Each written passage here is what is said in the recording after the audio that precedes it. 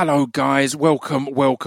This is the fifth part. If you've lasted this long, this is the fifth of our year in review podcast. Thank you for listening to the rest. Apologies for how messy they got. Yeah, it was a lot of fun. If this is the first one that you're listening to for some reason, I sat down with my friends Chris Glasson and Stuart Whiffin, and we were going to do a podcast or two, going month by month, reviewing events of the year. And it turned into 5 podcasts because we were drinking while we were doing it. So by the end, we were quite drunk. Chris, actually, I spoke to the next day, and he has no memory of anything that we discussed in this last podcast. So episode 5, he's forgotten completely. But, so again, there's kind of a warning there that this isn't the typical high standard of podcast. We're going to be a bit drunk and we're just going to be talking nonsense. But there was one thing in our drunk mess that we didn't get to address that's happened towards the end of this year that I wanted to just tag on and add here. For the first time in something like 10 years, if not more, we now have a British world heavyweight boxing champion. After the Klitschko's have dominated for so long, we have our first, in many, many years, we have our first British world heavyweight boxing champion. And I would like to go on record right now and say, fuck Tyson Fury, the new world heavyweight champion, and fuck everything he stands for. It's bizarre to me. It's bizarre that, I mean, I'm recording this in December, so as we did the podcasts, I wanted to get in here while it's still fresh and angry to me. It's bizarre he's up for Sports Personality of the Year. For those who don't know, Tyson Fury has been a very outspoken and outlandish character for a long time, but one of the things he's been talking about recently in his newfound religious missions is the potential end times that are on their way, and he feels the recent wars and tragedies all over the world are that beginning, and end times will truly come upon us when we legalise paedophilia. Which again, it's you're probably thinking, are you angry at someone for being against the legalisation of paedophilia? That's not what I'm saying. He's saying, at some point, we will legalise paedophilia, and that will be the third thing that brings the end times. The first two, he says boldly, are the legalisation of abortion and the legalisation of gay marriage. And he states that these are two essentially abominations of modern society that are causing the end times and are going to bring hell on earth. Fuck that guy. Completely, wholeheartedly. Number one, just in general, him speaking out against anything that's a woman's choice to do with her body, but even more so speaking out against homosexuality, which again is women or men's choices to do what they want with their own bodies, is bullshit. But to then pair that in with paedophilia and put them on the same a level, he went on to say, it may sound crazy, the idea of the legalisation of paedophilia, but 50 or 60 years ago, it would have sounded equally crazy to talk of the legalisation of abortion or of homosexuality. That's his words. So he's putting these 3 things together in a basket, and that is our new world champion. Fuck that guy. And again, I understand the excitement of a British champion. I watched the fight, and I mean, I can't even. I want to say, his beliefs aside, fair play, but that was one of the most boring fights I've ever seen in my fucking life. And he's an awkward fighter. I don't think he's a great technician or master. I think he's a very awkward size, an awkward fighter. I want to be clear, he would kick the shit out of me in a heartbeat. That wouldn't even be a contest. I'm not making any claims here. He would destroy me. But then I'd give him a little peck on the cheek and it'd all be okay. But yeah, you know, because there's always that argument of Floyd Mayweather, notorious piece of shit, a woman beater, unforgivable his actions, the things he's said about this, the charges that have come against him for beating a women. But you can say, if you remove that, there's still, or even with that, there's no denying that in the ring, he is an absolute technician. He's possibly the best technical boxer of all time, particularly when it comes to footwork, his punching technique and angles, his ability to avoid taking damage. There's no denying he's next level. But I can't even say those nice things about Tyson Fury as he kind of lumbers about with his. Again, he's got range, he's got height, he's tough. But we that was on my list of things to talk about. We missed tons of stuff in this talk because we got so drunk, but we didn't get around to talking about that, and I wanted to get that in now. That's bullshit. I ain't celebrating that. I did feel the excitement of Klitschko finally being overturned. He's dominated for a long time. He's not been the most exciting of champions. It's kind of, but again, no doubt his technical, his range, everything, his conditioning, a true champion. But so that's what I kind of wanted to quickly have a little mention of there. I understand the excitement because it was exciting to see. It was a big shock, particularly when there's the gif going round of one of Tyson Fury's fights where he throws an uppercut and punches himself in the face. Share that more. I mean, get sharing on that. That's worth sharing. But I can't get past his ridiculous views on homosexuality and abortion. So I cannot be celebrating that champion of the world. I don't see him as a champion of the world. I see him as a guy that lumbered his way through a match at the what would be arguably the weakest point in heavyweight boxing history. There's been a long time since there was an exciting champion. I can't wait for Anthony Joshua, the boy, to come out and get to the point where he gets to batter Tyson Fury and have a respectable and intelligent and articulate, skillful, athletic champion at the top there. So, I'm probably going to get in loads of shit for this. And again, make no mistake, I don't feel in any way that there would be even a competition between me and Mr. Fury. If he chose to, he would come and beat the shit out of me. But there's a line from Itch, previous podcast guest of King Blues, that I'm actually stealing from him. I don't know if I've told him. I can't remember if I mentioned it on the podcast when he was on. But I'm going to credit him, but I'm stealing for a song I'm writing. And it just said, "Integrity is what black eyes are made for." Fuck Tyson Fury and his homophobic views. I don't know. I'm going to keep going. I can't even. I mean, people say, "Oh, it's religious belief. It's based on this." I don't care about that. I don't believe in that religious blanket of unaccountability. I mean, if you're going to speak of Christianity and Catholicism and a blanket of unaccountability when you're breathing the words paedophilia, then you're walking down. You're on shaky ground there. Shakier ground than those tree trunks are legs that he Frankensteins around the ring on. You can't. I don't agree with that as an excuse. I don't agree with that as an excuse for the bombings and killings by Muslims recently. I do believe that there's so much in the Muslim faith that is absolutely applaudable and wonderful, and I think is great. But there are parts of it like that I don't think just you can get away with, it's a different religion, it's a different culture. And similarly here, there's points of Christianity and Catholicism that I think are amazing and truly they inspire a lot of people. I'm not against that in any way, but I am against the sections of it that are an excuse to be a bigoted caveman. So we're going to lighten up now and get into the podcast. So enjoy part 5 of the Distraction Pieces podcast year in review. Cheers. I'm rolling now, so stop talking aggressively. Welcome.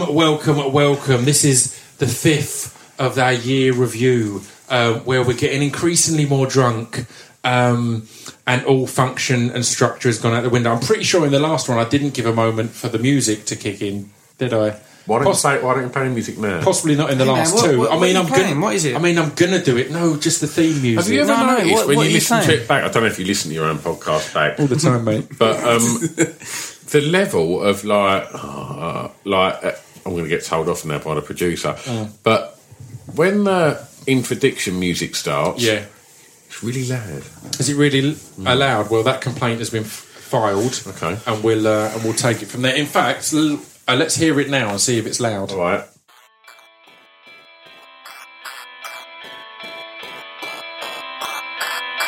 This piece of fiction is the intro to Distraction Masters. This piece of fiction is the intro to Distraction Masters. This piece of fiction is the intro to Distraction Masters. This piece of fiction is the intro to Distraction Masters. That wasn't that loud, mate. That wasn't that loud. Quite loud. I'm joined again by Chris Glasson and Stuart Whiffin for the 5th of our increasingly drunk year in review.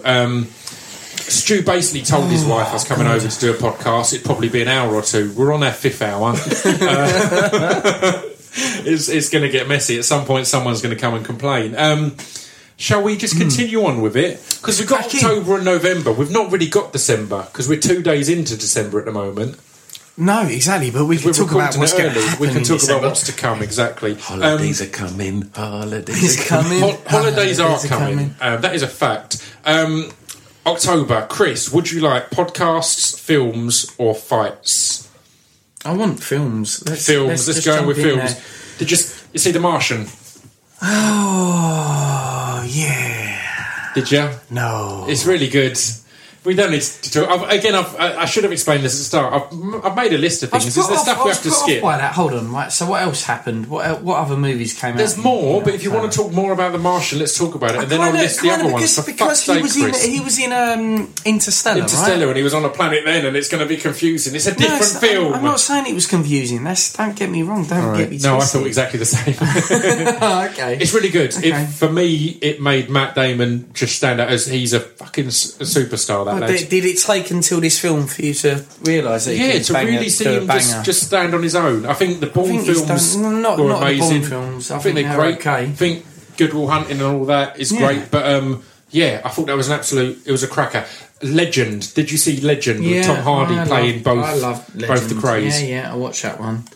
All right, don't dismiss it in such an aggressive manner. No. Yep, saw it. Oh, someone's had a drink. Yeah, really aggressive. Yeah, really aggressive, Chris. It was my tone. Chris, can you take 5, please? Okay, that's only 5. I really enjoyed Legend. A few people moaned about it being too light. I disagree. Too light, maybe too hammy. Look, Tom Hardy. When I first saw Tom Hardy, must have been in The Take. I guess that was the first thing I saw him in. Great series, which that blew me away. It blew me away just when I was talking about Jack O'Connell now. Yeah. Like I had that for Tom Hardy and still have that. So, for which Hardy film now. of Jack's did you first get on board with? I saw Starred Up. Because Starred Up for the first half hour, I was like, no. We're just having a little conversation, Chris. No,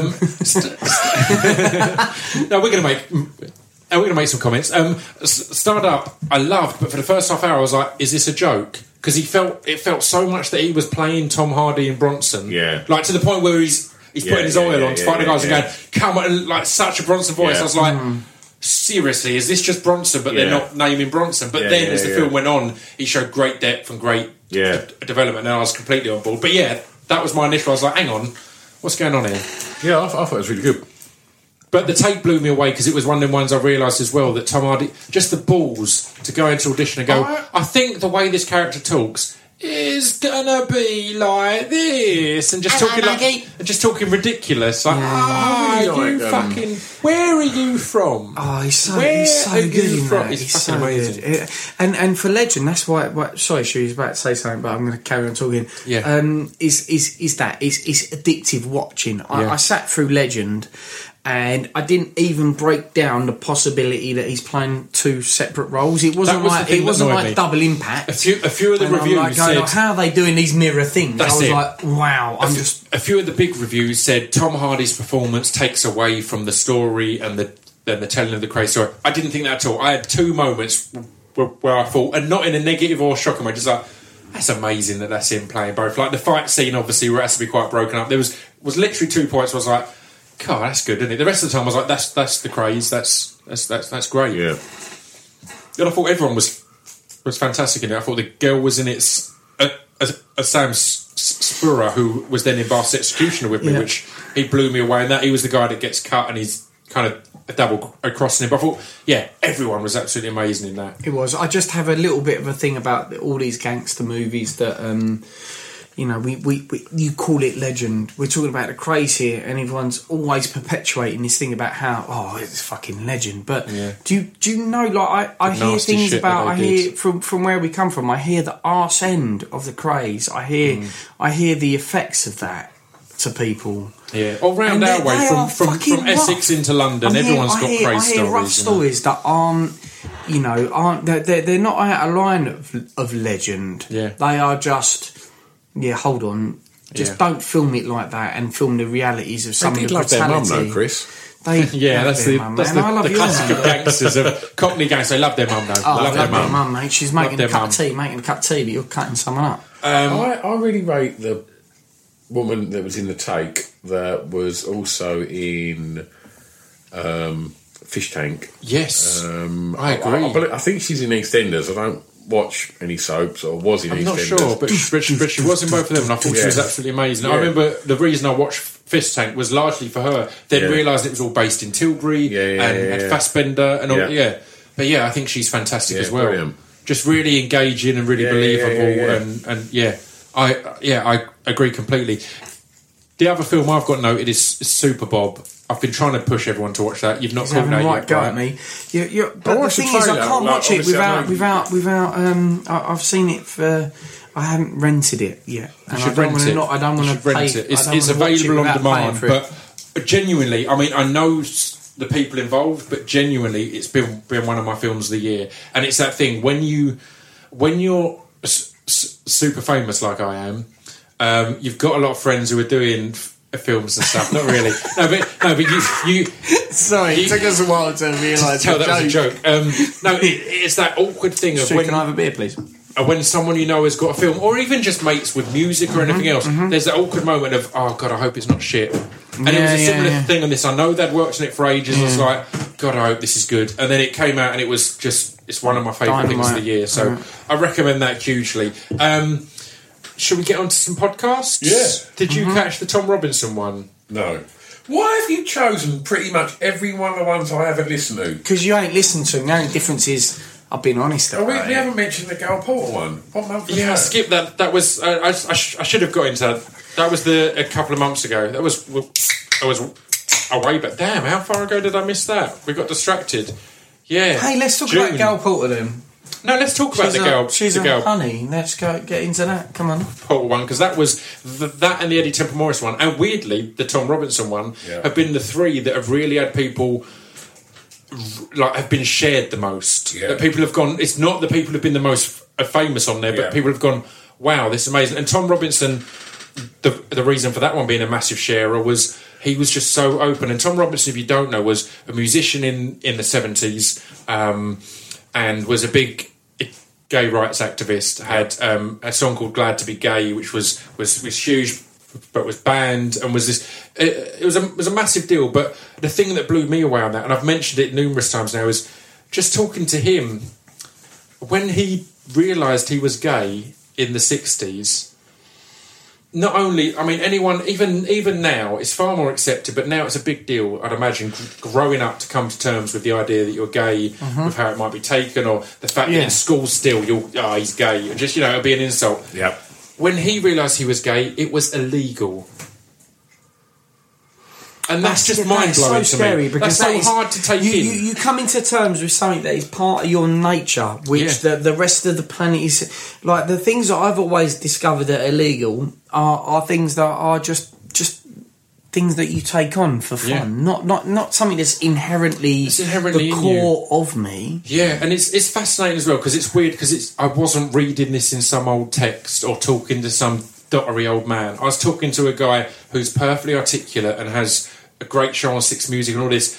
I just had a new album out that's smashing it, and when he realised he was like, so it's not this generations and generations and generations in the past. It's like this is in such recent history that in England it was illegal to be gay, and it was meant to be. I think this one has taken the record, but that one was where it was meant to be a one episode, and it ended up as 2 full 3 hour time in total. Just really just went there, and what a fascinating and a crazy thing. And weirdly, he then had a second bout of this same kind of issue and confrontation when he met his wife. And, you know, after being such a gay rights activist, he met a woman and fell in love with her, and then had to have this huge thing of, oh shit, I've got to come in. Again, the great thing that we discussed, and what I've always believed as well, is he realised that we put too much impetus on labels. He was like, I wasn't gay or straight or bi. I was attracted. The first person he was sexually attracted to was a guy. He fell in love with a boy. Then he was gay because that was the label. And then he happened to fall in love with a woman. Does that mean he's switched to straight now, or is he bi? And it's like, no, these are just the people he's fallen in love with. So yeah, it was a fascinating one. But the Gail Porter one, as you said, was a two-parter in the end. And wow, the first part just being real, talking of her fascinating and bizarre career, going from TV presenter to having her naked body on the side of Big Ben, or the tower that has Big Ben in it. I know pedants will say Big Ben's actually the bell. But then part 2 was the one that really got everyone's attention and got reported on the BBC and all sorts, because she spoke so openly about her depression and when she was committed under the Mental Health Act and all the things she's been through. And I literally since then, and that was I think we just looked, it was in June, I haven't had a week where I've not had a tweet about the Gail Porter episode since then. Not a single week of people who've just listened to it and gone, wow. Absolutely amazing. I was transfixed by that. I thought it was fantastic.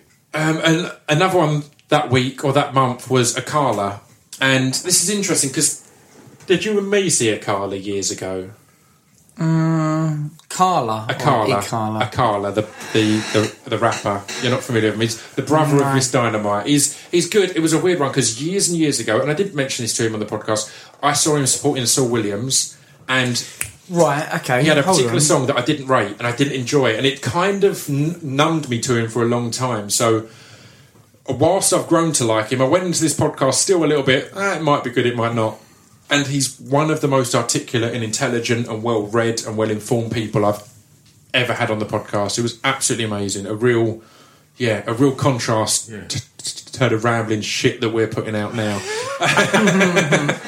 But absolutely amazing. I recommend that one. Should we go on to some fight talk? Why not? Cormier v Gus. Amazing. So Daniel Cormier against Alexander Gustafsson, and it was a hell of a scrap. It made me feel so sad for Alexander Gustafsson because he's now been in probably 2 of the bestest and closest contended light heavyweight fights in the history of mixed martial arts, and he's been on the losing end of both of them. He was on the loser on both. But still, what a battle, right? Amazing. I personally thought he beat John Jones. Yeah. And my brother, I thought that. I scored Jones as winning 3 rounds and just sneaking it. But I could completely see it going the other way as well. Yeah. It was, I think, my mentality, there's that whole classic thing from boxing of you've got to beat the champ. So if it's a close one, you kind of go, well, it's the champ. If it's not a real strong, you've got to beat the champ. You get that slight. But again, it was damn close. Yeah. It's great. I thought it was. I did think it was a really good fight. Amazing. It was nice to see Cormier gracious, when he won. Yeah. I'm saying, man, I've been in a war. Yeah. This was a war out here. I kind of warmed to him a little bit after that, but I don't know what's next for Gus. It's a tough one, isn't it? He's fought and lost to all 3 of the top guys because of the Rumble Johnson as well. It's like really, however that triangle now, because Rumble, if he gets past Bader, should be next in line for the title, but Jones is back. So however that triangle sorts itself out, they've all beaten Gus. So it's a tough one. He's kind of it's a fucking tough division. It is. Amazing striker. There's great fighters in that division. And another person who had his debut and got a lot of attention. People are referring to him as Dana's boy or Dana's son because he was found on the YouTube reality show that Dana's doing. And Chris hasn't been impressed by his backflip skills. Sage Northcutt, man, who just came in and smashed it. Number one, he looks like he's been drawn for a teen magazine. Like his blonde, handsome toned as fuck. He's like 19. I haven't got past it yet. I imagine he's a great fighter. His fight was amazing, and then his flips were fantastic. But when I was saying about my favourite WhatsApp group this year, my favourite comment of all year is Stuart, when he called, you were hyping him up, Pip. Yeah. Oh man, check this guy out, check these front flips, yada yada yada. Pip was like, oh yeah, all good, but he looks like a 90s boy band dick licker. I mean that's aggressive, but yeah, he does. I mean, but he looks like he's straight out of Backstreet Boys. Oh, come on, man! There's nothing wrong with licking dick, but he looked like a 90s boy band dick licker. It's great. It's true. He's his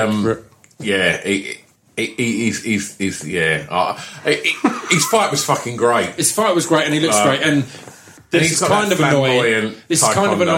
And we'll get onto it because we're recording these at the beginning of December. By the time this one goes out, we will have had 4 of the best fight cards ever. Yeah. And we'll get onto them later, but they're all in December and then the beginning of January. So we'll get onto them later. But Sage Northcutt is on that because he's fighting on the undercard of Paige Van Sant.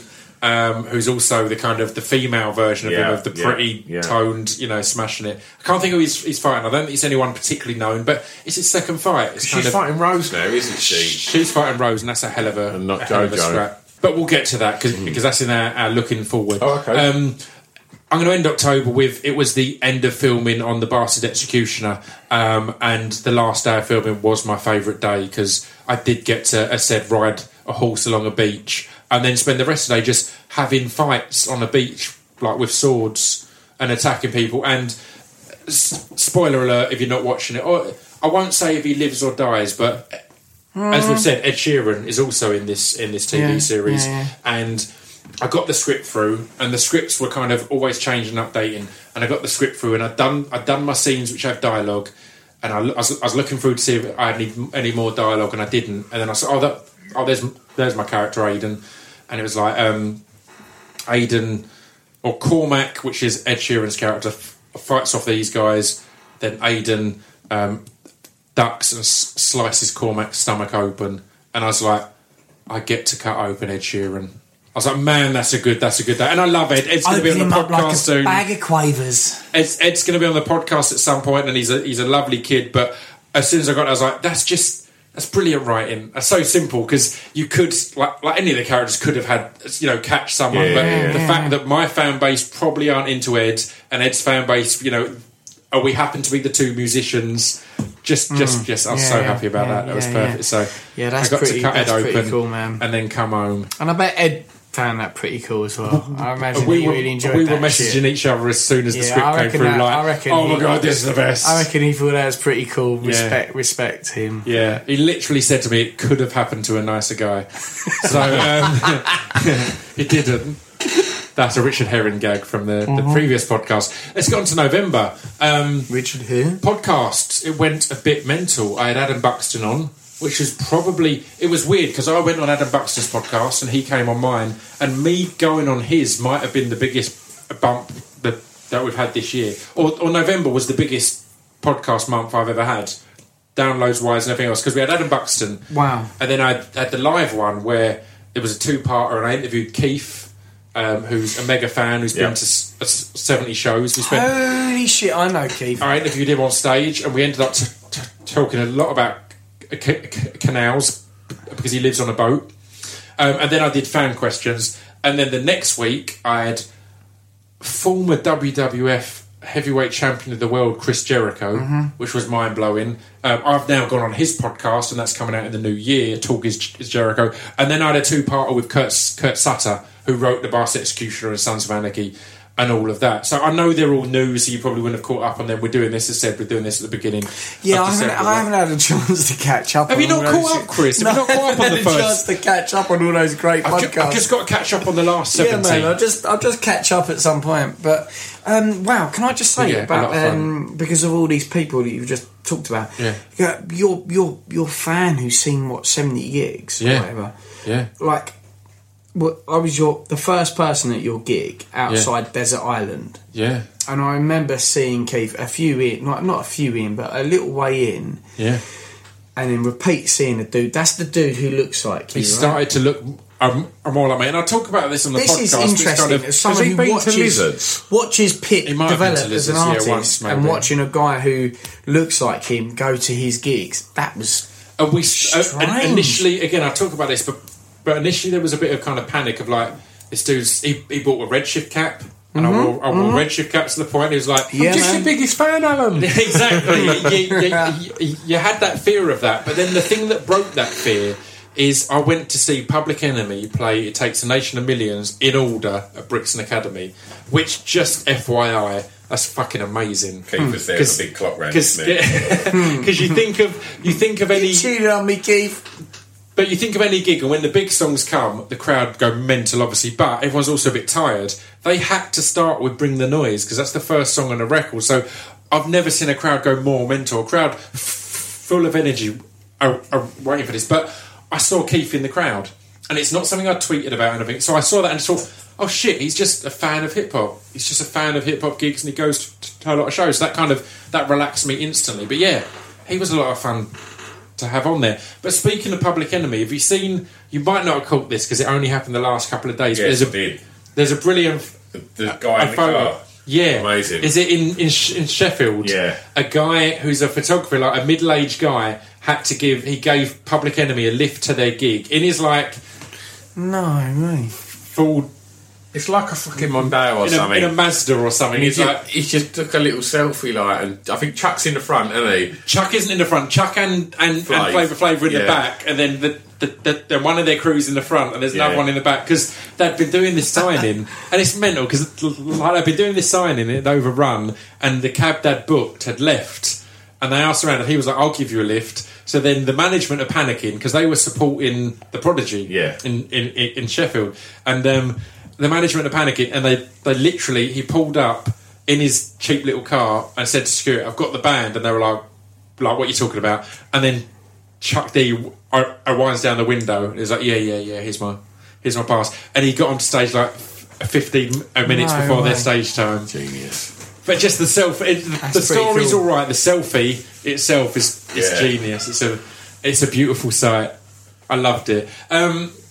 Let's get on to some heavy stuff quickly before we get on to more MMA. Basically, Chris, let's me and you go through a weekend away together, because that leads into it. So we had a little weekend away together. Yeah. So we went up to Sunderland to go to Holy Smokes, which is Holy Smokes was good, amazing restaurant. Basically, the story was I needed to be in Leeds the next day reasonably early, so I thought I'll go somewhere north, and I'd been saying I'd go to that place because Instagram, their pictures of their food is amazing. So we went to Holy Smokes, and that was good. I needed to do fuck all for the weekend. Yeah, so you invited me for that. Just organised. I was like, just come with me. You can be my forever plus one. Oh man, you can be my ride or die. Yeah. So we went that, and then the next day was the Friday, and we went. I'd been a judge of the British Comic Awards. Yeah. So not comedy, so comic books. Yeah, comics. So we went to that comic show, and then we had some food. Good comics, and the comics were fantastic. The winner, which was my favourite, was called a Motherless Oven. Motherless Oven. There was another one in there called Strip, which was my personal favourite of the whole lot. So Strip, I recommend them both. All of them were fantastic, though, and I recommend you look up the British Comic Awards and look at what all the nominations are. Yeah, because also how that's run. I think if you watch Pip's podcast, you're a fan of what he does, or you're a fan who finds anything he does interesting, and you like comics. Follow the British Comedy Awards, man. They've done a lot. This isn't the first year they've done it either. No, it's great. And the guy we met, he busts his balls to make that happen. Yeah, really and good. Some really cool shit has happened off the back of it as well. That has helped not just comics, graphic artists or novelists. They've actually gone into schools and helped people and their creative sides write comics, generate interesting stories. They have a children's comic book award each year that's voted for by children, and this year I think was the 4th year, and one of the comics nominated, I think, was made by the judges from 4 years ago. So these kids that have got a little bit older have made their own comic, and it's amazing. It's inspirational. So cool. But we left the comic awards and we went out to some food, and that was good. We had big burgers, and then we headed back to the hotel and kind of crashed out a little bit. We kind of you were half keeping an eye on what was going on in Paris. I was aware, but kind of ignoring it a bit, of kind of that avoidance of the grief porn thing. I've always hated it on Facebook when a tragedy happens, when people are like, here, look at this video of some graphic stuff that's unnecessary. I think whatever I was watching online on my phone, I was keeping up to date with, I put on the TV and then I started watching it, and as I about finished my conclusions on about how sad that was and dozed off, I think you switched onto it, and it was sad straight away. Like the reports I was seeing is, I don't know, like panic of friends who like Eagles of Death Metal. I know that sounds like a stupid thing to say, but you never know. We've got mates who love that, who'll travel for it. Well, again, I mean, it was a weird one. I didn't mention it until the next day, but I had a mate in Paris at the time who I kind of text saying, "Are you all right?" I didn't hear anything back until midway through the next days. As there was a lot of that time going, "Oh shit, what's kind of this is real. This is real people and real involvement." And it was just a horrific thing of attacking just the enjoyment and positivity of, again, it's seeing the music as against the religion in some way, or the drinking and the wearing skimpy clothes or whatever as all being against the belief there. But again, it's another one, as we started on episode 1 with a Charlie Hebdo, the fact that people continued to just get on with their lives and continued and did some amazing and powerful and moving things of just getting on with it. It's a weird one, because I think a lot of people were saying, why France or why Paris? And it's weird because more obvious targets would be America or the UK, but we're both islands that it's really hard to get stuff into, whereas Paris is on mainland Europe, where it's that bit easier to get stuff through. But also, that was a new territory to push. Like when we were talking about this originally, Pip, you know, we were saying this about you talked about this, and you said you push you prod America or England, and we start drawing our battle lines. Like we will, because look at our heritage, and that's whole 2-hour long conversation. I mean, that was our reaction to the Paris attacks in many ways as well. To me, what I said to you as I was tucking myself up and falling asleep that night, what does this mean? It doesn't. I'm not talking about the suffering of France. I was talking about, what does this mean on the world platform, and who are they trying to pull into the conflict? And there we go. Here we go. This is the position we're in now. Arguing about whether or not we take military action now as a part of what is now happening as a result of November's France attack, as opposed to Charlie Hebdo's, which is weird, because back then England our heads were up our arse over who was going to run our country. I mean, it's worth highlighting that Charlie Hebdo attack was credited to Al Qaeda, and this attack was credited to ISIS. It's easy for everyone to get on board and sweep this all under the same thing, and we're attacking the same people. That's different. Even on the extent of reactions of bombing, that's different targets. But people don't want to hear that. They kind of want to just get them. Get them. Yeah. And it's a messed up thing. I saw a lot of things on Facebook, and particularly as we're having this huge refugee crisis at the moment, of Syrians who are trying to get away from the same fucking people.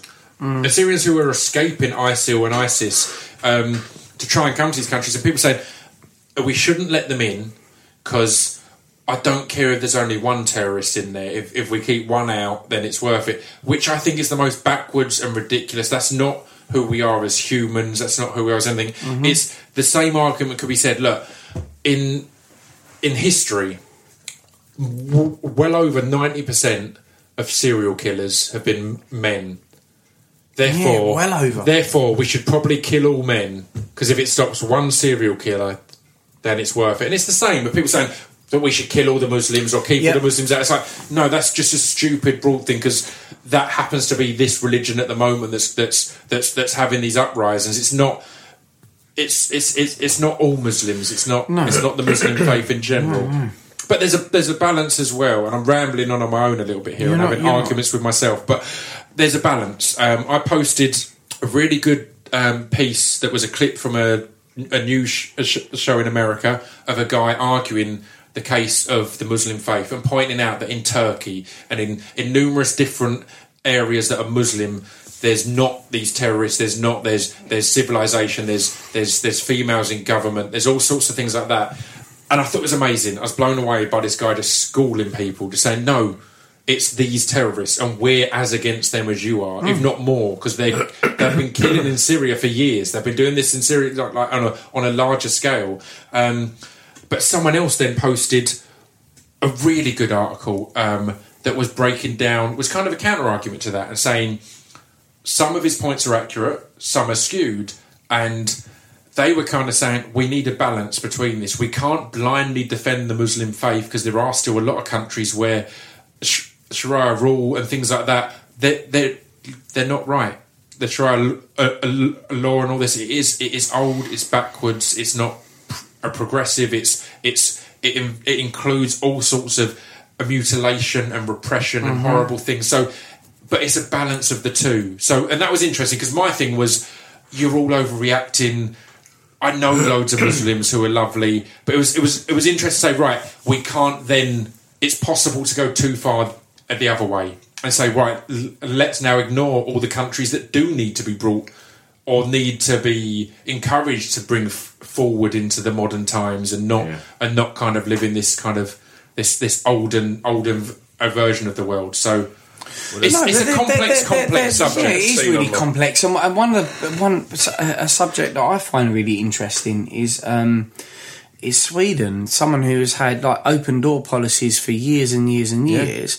They're the highest head per capita of letting refugees now, and they've got a fucking massive Muslim community. They've got no and a thriving economy. Like one of the most mental economies in the world. Yeah, man. At the moment. You go and try and have a few beers over there, man. Yeah. It'll bankrupt you. It appears that just looking online that the government has voted on airstrikes. Yeah, and again, is it done now? Is it a done this thing? Is all recorded at the beginning of December. So by the time this comes out, there might have been all sorts of shit going down. Yeah, man. I probably picked up 30-60 quid tonight in driving injunctions, listening to leading LCB. Yeah. Listening to the pros and cons against it, and you just saying that, Stu, it's a huge thing. Today has been a huge day for me. Like thinking about whether or not we bomb or we don't bomb Syria is to me is like reliving a few years ago and what we were doing with Iraq. Yeah, it scares the shit out of me. And it's a similar thing. A mate of mine, Rich Sandlin, did a Facebook post, something along the lines of, we know there's some drug dealers in that block of flats. Do you know which house or which flats? No, we don't. Well, let's go and knock on each door and punch them in the face because there's some drug dealers in there. But aren't we going to punch a lot of other people? Yeah, but we're going to punch the drug dealers too.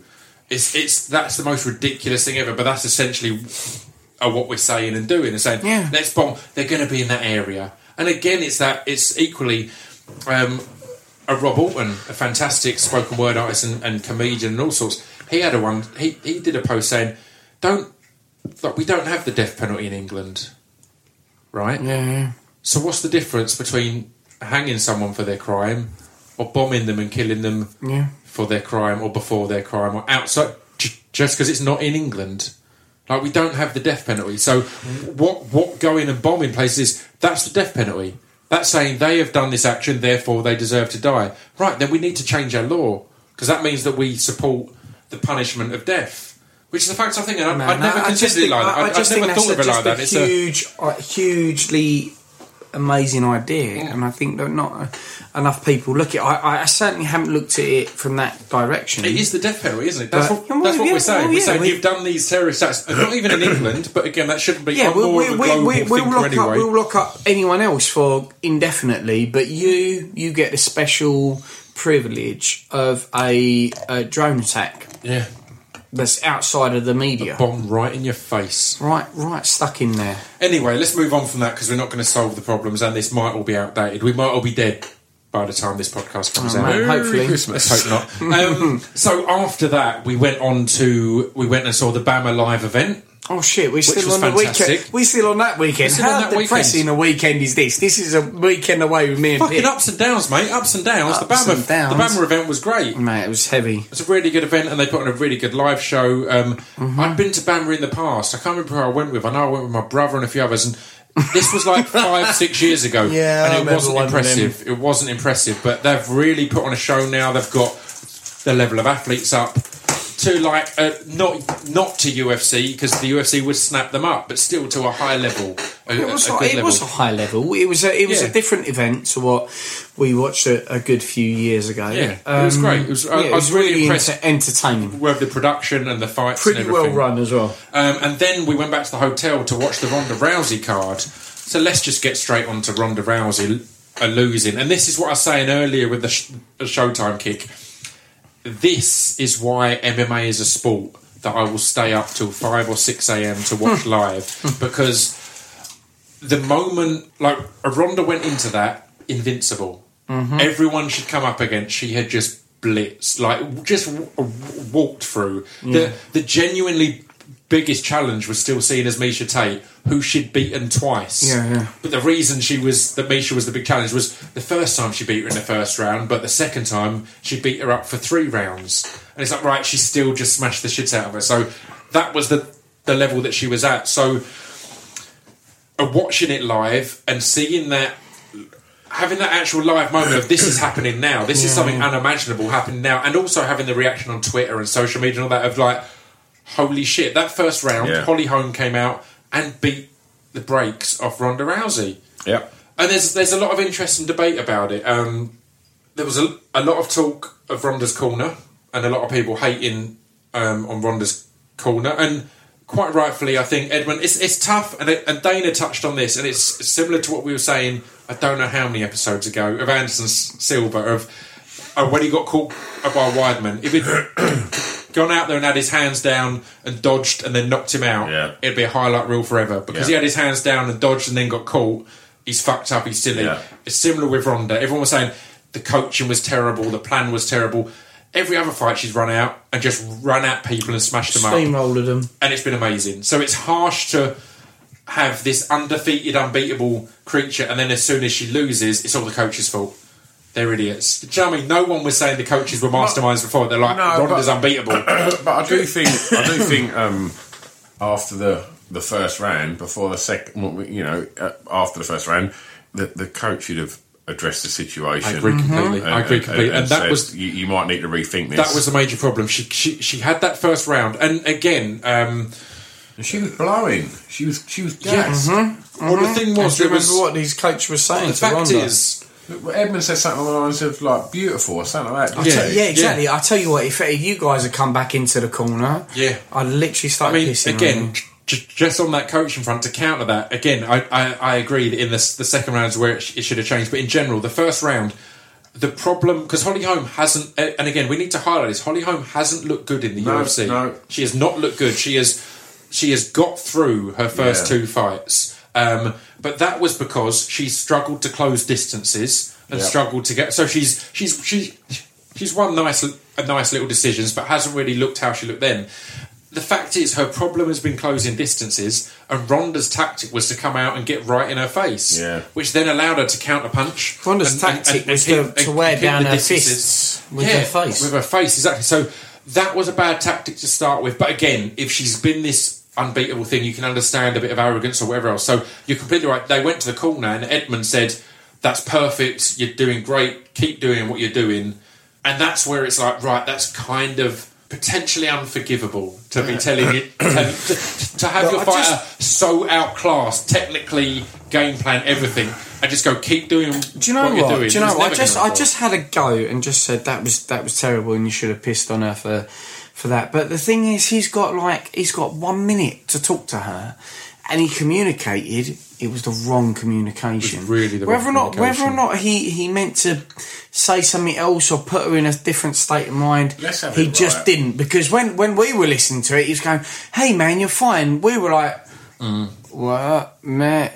You were just getting punched in the face a lot." more than any coach or anything, Ronda would have realised first and foremost that it's not working. I mean, it's tough when you're in it. When you're in the fight. I don't know if I remember seeing the fear in the first or second round, but I saw it in her eyes at some point. When she's running after her and was blowing out of her arse, you got to wonder, I'm chasing. My opponent has barely broke a sweat. Her footwork's incredible. Yeah. And she's pivoting off with jabs every time she comes in, and right hands, and that is exactly what the person outside of the cage should have been able to see and comment on. I can completely understand the person in the cage getting beaten up for the first time, getting punched repeatedly, might not have the time to think this is wrong or this isn't working. Do you know what I mean? I can see that for Ronda not thinking that, but I can't see it for Edmund. Man, like, you know what has put Ronda on that mat? And I think what makes a fighter, we've spoke about this a lot over the last 12,000 episodes, is what makes a fighter's grit is that raw. And you could see that in Ronda. Every time she walked onto it, that was that fighter spirit. It wasn't that like Joe Calzaghe, let's play points. It was like, I'm going to fucking tear your fucking head off. It's interesting because judo, and again, for people who don't know, Ronda is a judo Olympic medalist. A silver medalist, I think, or bronze, was it? Bronze. Judo has never done great in MMA. Yeah. It was a Parisian for a bit, but it's never done great. So you have to start to wonder, was it her grit and athleticism against a women's division that was scared of her or wasn't at that level that was making it work? As you said earlier, the mental game. Yeah. Just, gets in their head, and my God, that's a big opponent to walk in the get in the octagon with, because she's larger than life, isn't she? She's a superstar, and you can watch her whole career in a fucking highlight reel. It's mental. It's mental. She spent more time in the cage with Miesha Tate than she has with all of her other opponents combined. Yeah. Which is mental. That's how much she smashed it. But I need to give a quick mention. Right? But also again, it's the tactical side of it as well. I don't see, like, a lot of people are like, oh, she's done then, that's it. I don't see that. I think she could get... I don't see that. She can have new tactics. She's someone who's a proper high-level athlete, so she can come out of it, But I do need to give shouts to Jack Slack, who's an amazing MMA writer and commentator. I think I played it to you and I sent it to you. That's your man who he went to watch it with. What? Give some shouts out to your boy. To Sam Marshall, exactly, who sent me the Jack Slack stuff. Yeah, man. What's up, Sam? It's amazing. His break... Originally, it was the day before... It was in Sunderland that I was watching a breakdown of Conor and why this guy was saying he can win everything because of his variations. But he wrote a year ago, he wrote a breakdown of Ronda and detailed exactly how to beat her, and it's literally step by step what happened with Holly Holm. A year later, and that's three opponents later. That's three opponents who you think, imagine if they just read that blog. I know it's not that simple, you have to be a high-level striker and all this, but that's kind of amazing, so I recommend everyone check that guy out. Is that kind of everything for November? I think it is. Have you got anything, Chris? Because we can move on to December and everything going forward. Yeah, I think we've covered. Well, I'm glad I waited for that. So December. So this annoyingly will come out after the biggest 3 days of fights ever. And my phone's just died, but I don't even need my phone. On the 10th of December, we've got Paige Van Sant against a Rose, which is amazing. That's a hell of a scrap. And to be honest, it's a better scrap than against JoJo, because JoJo has looked up and down, on and off. So a Rose looks like she's on a 10. Who's fighting the girl that JoJo fought in Scotland? She's on the card as well and looking amazing. I can't think who she's against. Yeah. No, she fought on last weekend. Last weekend. She fought last weekend and smashed it. Yeah, right. Yeah, in the card in Seoul. Yeah, absolutely smashed it and looked.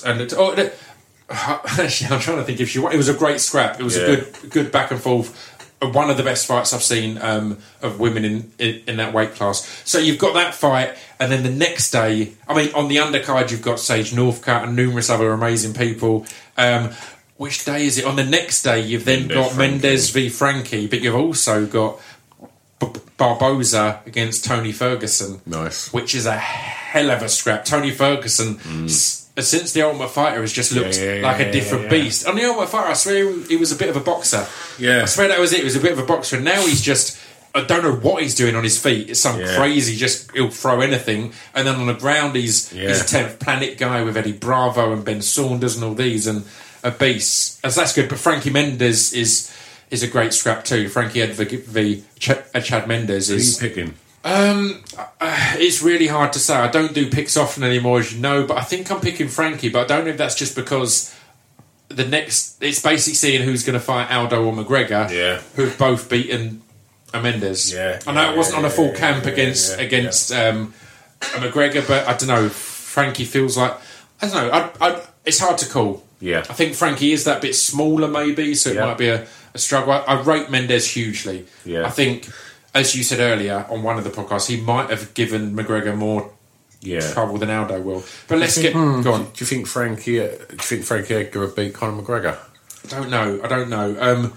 It's so tough because of that uncountable fight, because both of them weren't prepared for what they were going in for. Frankie beat Mendes, who's as good a wrestler as anyone, but it wasn't on a full camp and blah blah blah. So it's a question mark. I think if Conor beats Aldo, I think Conor is champ for a while, because I think part of his strength is confidence, is believing the hype that he makes for himself, and I think if he smashes Aldo in the way he's claiming he's going to, he will. If confidence is his strength, he's fucking invincible. You know, that's the biggest bump. Also on that card is who do you see as the underdog? Rockhold. Sorry, who do you see as the underdog? Aldo McGregor. There really isn't one. There really isn't one now. There was previously.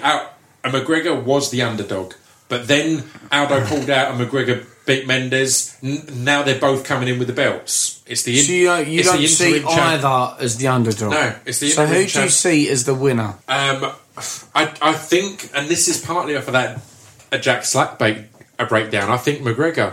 I'm buying into the hype. I think he's got the variation and the switches. He's got more gears to go through, whereas Aldo, I think, has got what Aldo does. But if that doesn't work, I don't think he's got much for a plan B. Aldo's got grit. No. I mean, we saw when it comes down to who was it against? Was it Hodong? The one that had his whole head blown up in this massive. It's really bad. I remember in that one that Aldo was all over him, and then he figured him out, and Aldo just didn't know what to do. He won still, but he didn't seem to have a that stopped working now. I'll switch to something else. It seemed to be here's my thing, and whereas it feels McGregor. Again, it's tough because he's been submitted, but that's long ago. So you don't know. Long ago. But I mean, Aldo isn't Mr. Submission, so no. I don't know. I think McGregor's footwork, he's got inexplicable power.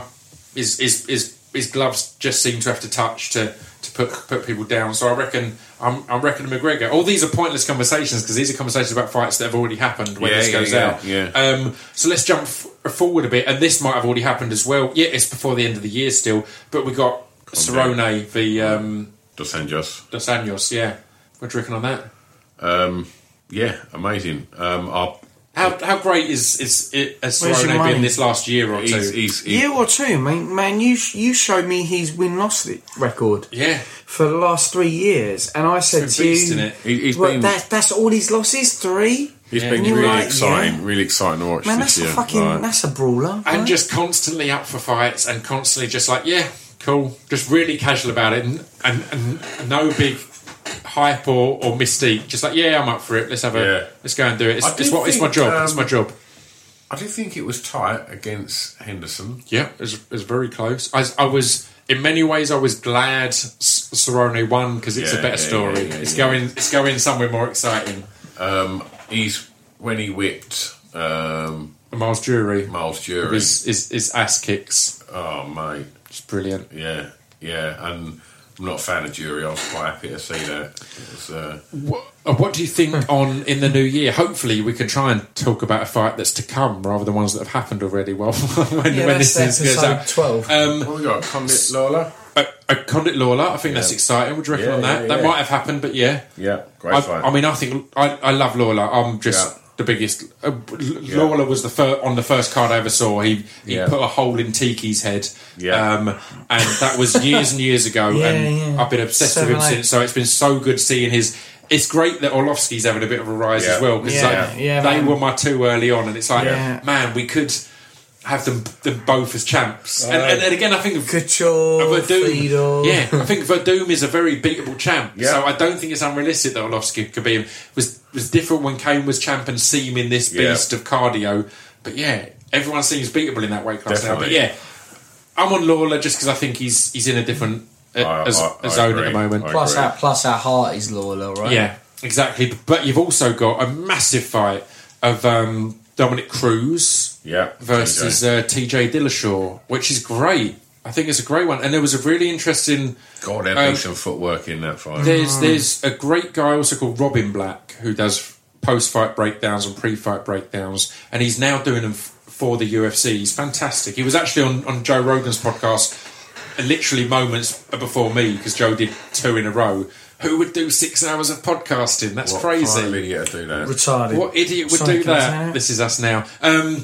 But so he gave a really good description on the Chael Sonnen podcast, where he said, and this is a great, and you'll like this comparison, Chris, because he was saying that, he said, have you seen The Fly? So in The Fly, when he's first testing his machine for teleport, he puts a burger in there, and he makes another one, and he bites into it, and it tastes disgusting because it's a computer's interpretation of what a burger would taste like. And he said, Dillashaw, as amazing as he is, he's drilled this and learnt this. His footwork, his movements, they're what he's learnt and drilled. Whereas for Cruz, that's his natural movement. So Dillashaw, if this isn't working, can move to this. If this isn't working, can move to this. But there's a limit. It becomes a circle. Whereas Cruz, that's his natural movements. That's his natural... In any situation, he could use that footwork and adapt. And so he was saying that he thinks Cruz is going to come in and destroy him. And it's interesting, because I was on Dillashaw. I think Dillashaw's just looked amazing, and I think he's improved every fight, really. Just looks next level. But again, a lot of argument over Ronda's loss was all the turmoil in her camp, was the fact that her mum had spoken out against Edmund, her coach, the fact that she'd started seeing Travis Brown, who was just coming out of a domestic of violence controversy with his ex-wife, or his ex-girlfriend. So a lot of stuff going on. Dillashaw's doing the same. He's just changed camps. He's had all these arguments and back and forth with Faber. So it's kind of there's a lot to say that Cruz, coming into it pent up and out of years of waiting, could have a lot of advantage. I'd like to see it. It's certainly an interesting one. Well, let's wrap things up now, as everyone's a bit tired and boozy and we're losing our energy. Let's wrap things up with what have you got any plans for this year's New Year's or Christmas? Anything exciting going down? I'm looking forward to the new Star Wars movie. That's what I want to say. That's going to be out when this one comes out. But how exciting is that going to be? I'm looking at that in the IMAX in Leicester Square, and that's where anyone should look at to watch any really good, visually stunning movie. Have you been to the BFI IMAX on the South Bank? No. It's a beast. Yes, I have actually. Yes, I have. Beast. Yeah, it's huge. It's a beast. I love it. You should go watch that in that. I can't wait for that for December. What else? You? I'm going to mention, and I've not given this a shout out since I've had the podcast, but I've rambled to it to both of you probably before. There's a thing called Slava's Snow Show, and Slava is an old Russian clown, which sounds boring as fuck. It comes over. I've been to see it 3 or 4 times now. Every time it comes over, I see it. He's a clown from the days when clowning was genuinely respected with theatre and poetry and stuff like that, and it's the best thing I've ever seen live. You know, it's better than any gigs. Completely. And I've seen it 3 times now, and I'll see it like when this comes out. I would have seen it 4 times. It's on the South Bank, I think, until mid-January. So hopefully this will be out by then. But yeah, I can't recommend that enough. It's the most amazing thing.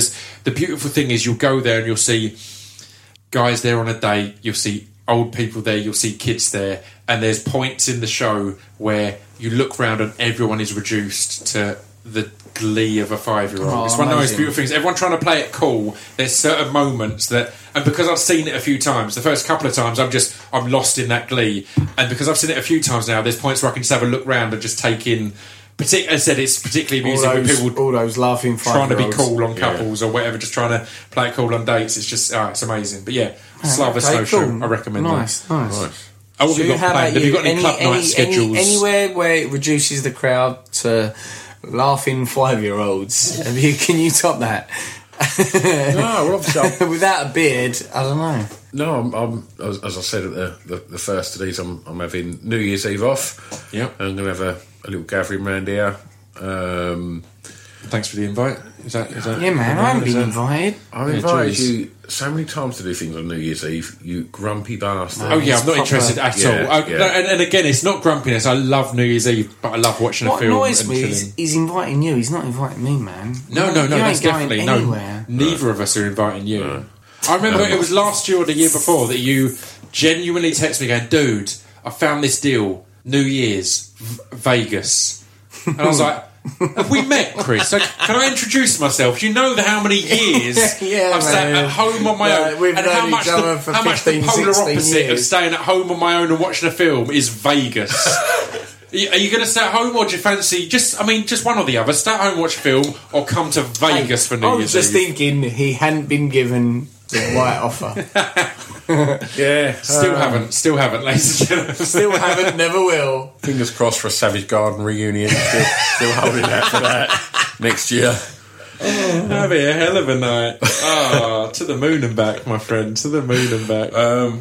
And my mum and dad both really loved Savage Garden for a bit. Really? Let's get emotional. That was my last memory of them. Kind of, there was a song that they were both into, and it was my last memory before they split up. So when they were still, they tried to claw onto their relationship through Savage Garden. That's why it ended. That's fucking depressing. But you can tune into the birthday special of the Distraction Pieces podcast. Chris, I'm trying to do a plug, for fuck's sake. Stop mumbling as you're swigging beer, going, fucking switch it up. A buddy who produced this, turn Chris's mic down for this bit. But yeah, you can listen to the birthday special of the Distraction Pieces podcast, where I interview both my mum and my dad about their divorce and the fact that it was such a positive choice and positive move in their lives and taking the taboo away from divorce or separation. So, alternatively, go to the Castlemaine and watch a tribute act called Savage Hard-On. where Chris and Stu will be with their mics turned up. It's a good name for a band. That's a great name for a band. Well, Savage Hard-On. Savage Hard-On. My still, again, as we can have the excuse of drunkenness, I don't think I've sold this on the podcast, but still my favourite name for a band. Well, you were in a band called A Serious Problem for a long time, Stuart. Man, that's a classic, offensive band that said horrible stuff on stage. Yep. What was your top topic, your most offensive song? Morning Wood, just classic. But I remember seeing a band, I never saw them, but I always saw the flyers for them in Romford. And this might be out around Christmas or New Year, so it's good to be positive, so I'll end on this. But they were just, I never saw them live, but I always wondered what they were like, and they were just called Sticky Back Spastics. That's amazing as far as the name goes. Good name. It's beautiful. You couldn't get away with it these days. Do you think them as a band went any further than, I've got this great name? No, I don't think so. Flyers. Were you involved with a band called, was it the Trees or something? No. It's a band that some of the Lilo lot did, which you were in with. What was it? Was it Trees or something like that? It was a band after... Ched. No, I don't know. There was a band after Lilo and that. Ched. And... Cedar. I don't know. No, I thought it was Trees. Something. I don't know. Anyway, it's not very interesting. But what you said there, I literally had a band that got booked around Essex, and all we had was a name. I met up and practiced a couple of times, and we were meant to play the Lunar Club. What, Lardass? Yep, I was going to get to that. Cheers for the spot. Cheers, Chris, for smashing the story. No, we were booked, and I was really into Malcolm McLaren at that time. I was all about the hype, so I'd got some news stories in the Gazette and stuff like that, and booked some gigs and not turned up. And we were meant to play at the Lunar Club in Stamford, and it was supporting some band that was something to do with either Lilo or one of the bands that were about to be the big band in Essex, and we were supporting, and we were called Lardass, and that's just all we got booked off the back of. I knew the bassist, who was the only other member of the band really, was in America at the time on holiday, so we had no intention of ever turning up. That was the week that the Lunar Club closed, because they had 3 people turn up, I think, and the band had 5 members, so there was more people on stage than in the crowd. I miss Lardass. Love them guys. They're a good band. Fuck you guys. I wrote lyrics for Lardass. Did you? 2 lyrics. Everyone's 2 lines. I've been in Lardass. Tom was in Lardass at one point. Tom was Andy. totally in Lardass. We all thought we were in Lardass. I charmed all the boys by letting them join my band. That didn't exist. No, it didn't exist. God, this is a bad ending to fucking 5 episodes of podcast, isn't it? Anything anyone wants to share? Where can people keep up to date on Redshift? And let's try and make this a fucking ending. Okay. Chris, Alright, sorry. We've drunk. Don't open your laptop again. You have. Stu's had 3 beers. Come to WWF.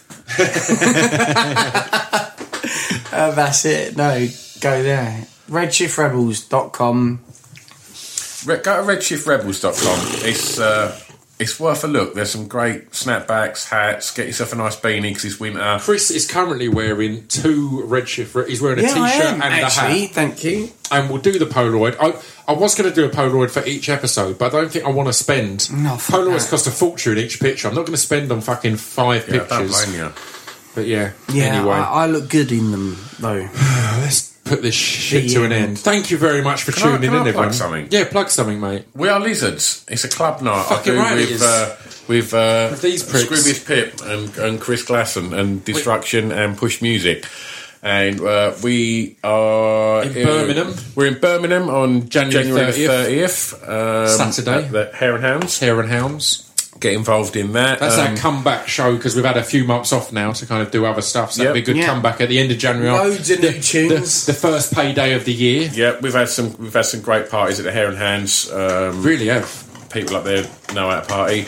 And then in February we return to the birthplace of it and our home, which is the Book Club in Lennon Street in Shoreditch. And we've got a hell of a guest to come back with, Mr. Hugh Stevens, former Distraction Pieces guest, also legend of Radio 1 and everywhere else. So that's exciting. And it's the first time we've had Hugh. There's been about 5 times I think we've tried to get him in and it hasn't worked out. So hugely excited to have, that's going to be great. Hugh at the Book Club in February. And in the meantime, if you like good music, come to the Pink Toothbrush in Rayleigh. Here's some indie alternative bangers. I mean, if you're within 20 minutes or so of it, I'd say 30 minutes. 30 minutes. Let's call it 30 minutes. Probably not worth the cab fare if it's more than that. No, fuck that, man. 45 minutes cab fare. Really? Definitely. Yeah, I'd go that far. All right, Donald Trump. Big shot over there. All right, if you're 45 minutes away, contact the guys at Redshift Rebels and they'll put a limo on for you and they will ship you... The password's free cheese to the Pink because Toothbrush. There's too many people claiming free cheese on our website because of you. That's still a discount code, yeah, right? it is, and it's costing us money. Well, you've just plugged it again, so that's good. Enter free cheese and get money off at redshifrebels.com.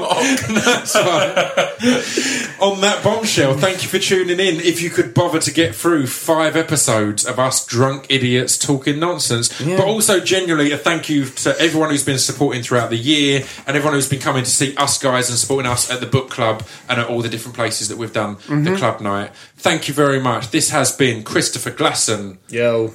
Stuart Whiffin. Au revoir. And my name is Scroobius Pips. See you next week. Bye. Peace.